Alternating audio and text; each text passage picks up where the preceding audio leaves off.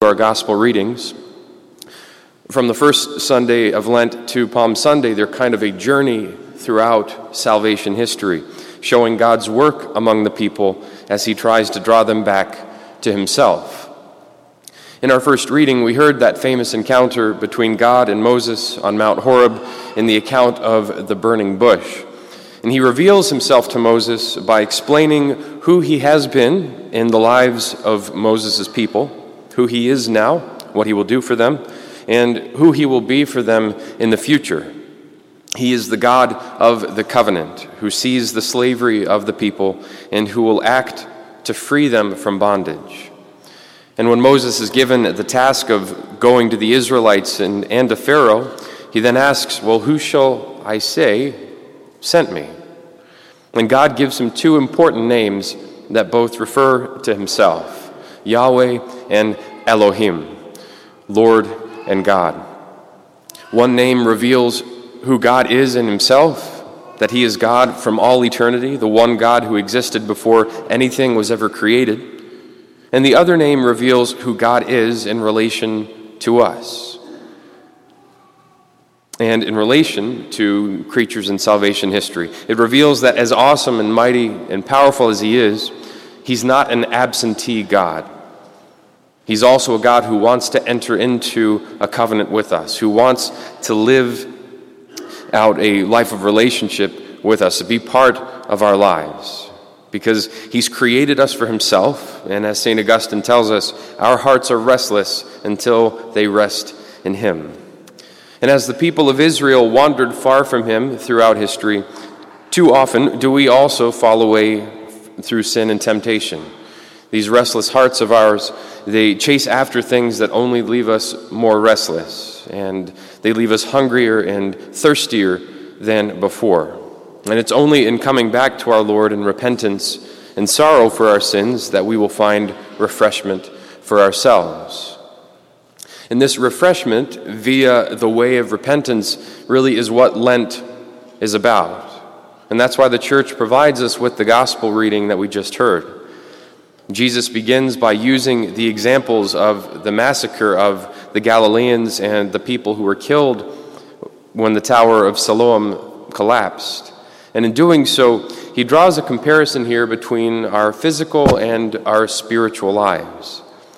He's showing that there isn't always a connection between our physical death and a sin that we commit. God is not sitting in heaven with the divine fly swatter ready to just kind of swat us out of existence if we fall. However, if we do not repent, our Lord says, we too will likewise perish as those people did. And here Jesus is speaking of the spiritual death that will occur if we do not repent, if we do not turn from our sin.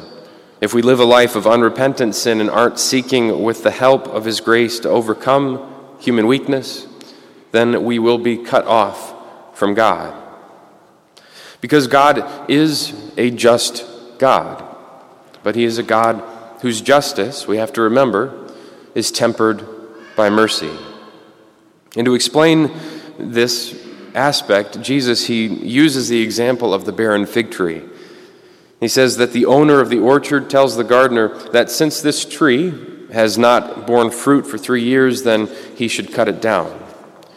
But the gardener tells the owner, be patient, to allow him to cultivate the soil and to fertilize it with the hope that even this bad tree could somehow bear good fruit. And as I was thinking about this parable, I was reminded of a story, and some of you may have heard it before, from Archbishop Fulton Sheen in a talk of his titled The Divine Invasion. In this talk, he shared a story about a man he once visited in the hospital. His sister had written him about her brother, saying that he was dying in the hospital and he had been away from the sacraments for about 30 years.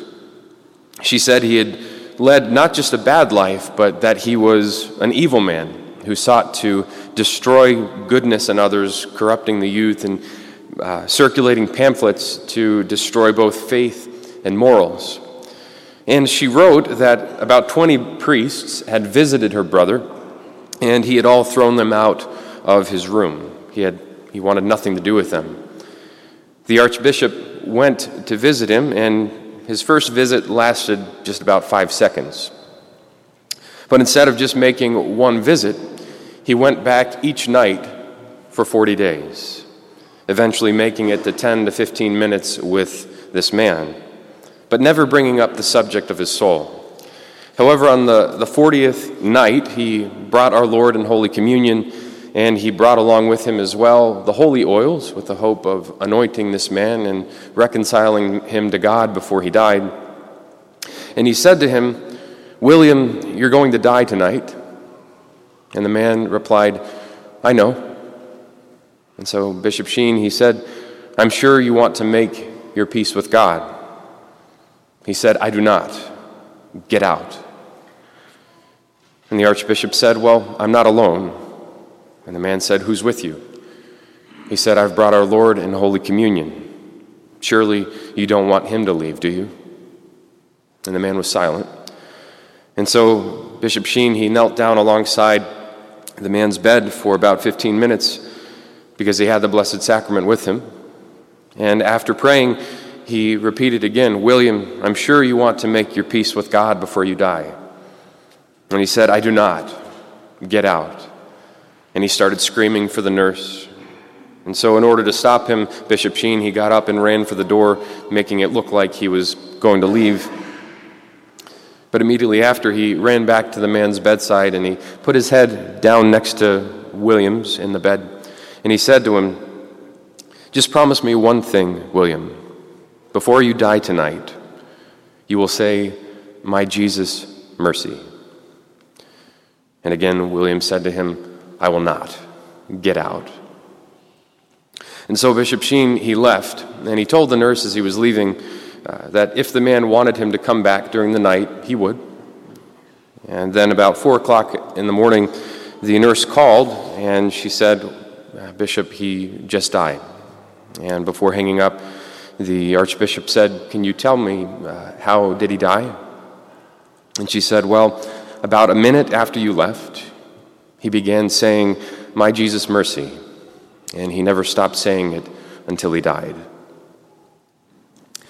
Had it not been for the actions of Archbishop Sheen, the cultivating and the tilling of the soil of this man's heart, the rotten tree of his life would have been cut down, cut off completely from God for all eternity.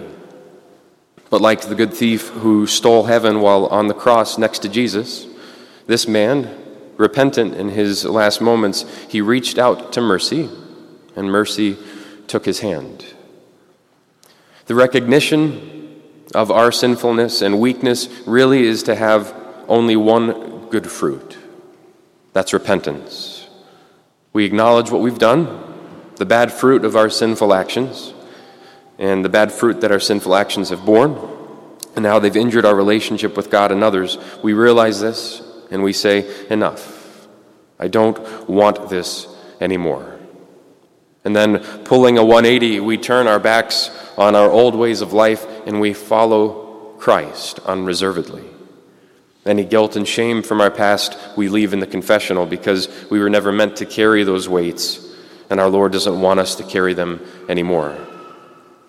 And then once we've experienced the transforming power of His grace, then, like Archbishop Sheen, we are to help bring about the good fruit in our brothers and sisters by calling them to repentance, as we too have been called to it. For as the parable shows us, God, who wants our salvation more than we do, is patient and willing to work with us. But we cannot wait until it's too late, and we've lost our chance to bear good fruit. And so as we've almost reached our midway point in our Lenten journey, we need to take some time to evaluate whether or not our Lenten disciplines, our fasting, and things that we have chosen to do are bearing fruit in our relationship with God and our brothers and sisters around us. Because if they're not, then with God's grace, for the rest of Lent, we have some work to do. Because ultimately, everything that we do these 40 days should be leading us to that, to repentance. helping us appreciate more deeply what Jesus Christ did for us on the cross, what he saved us from, and what he offers to us if we so choose to accept it. That's a relationship with the Trinity in this life, so that we can be with them in the next. Amen.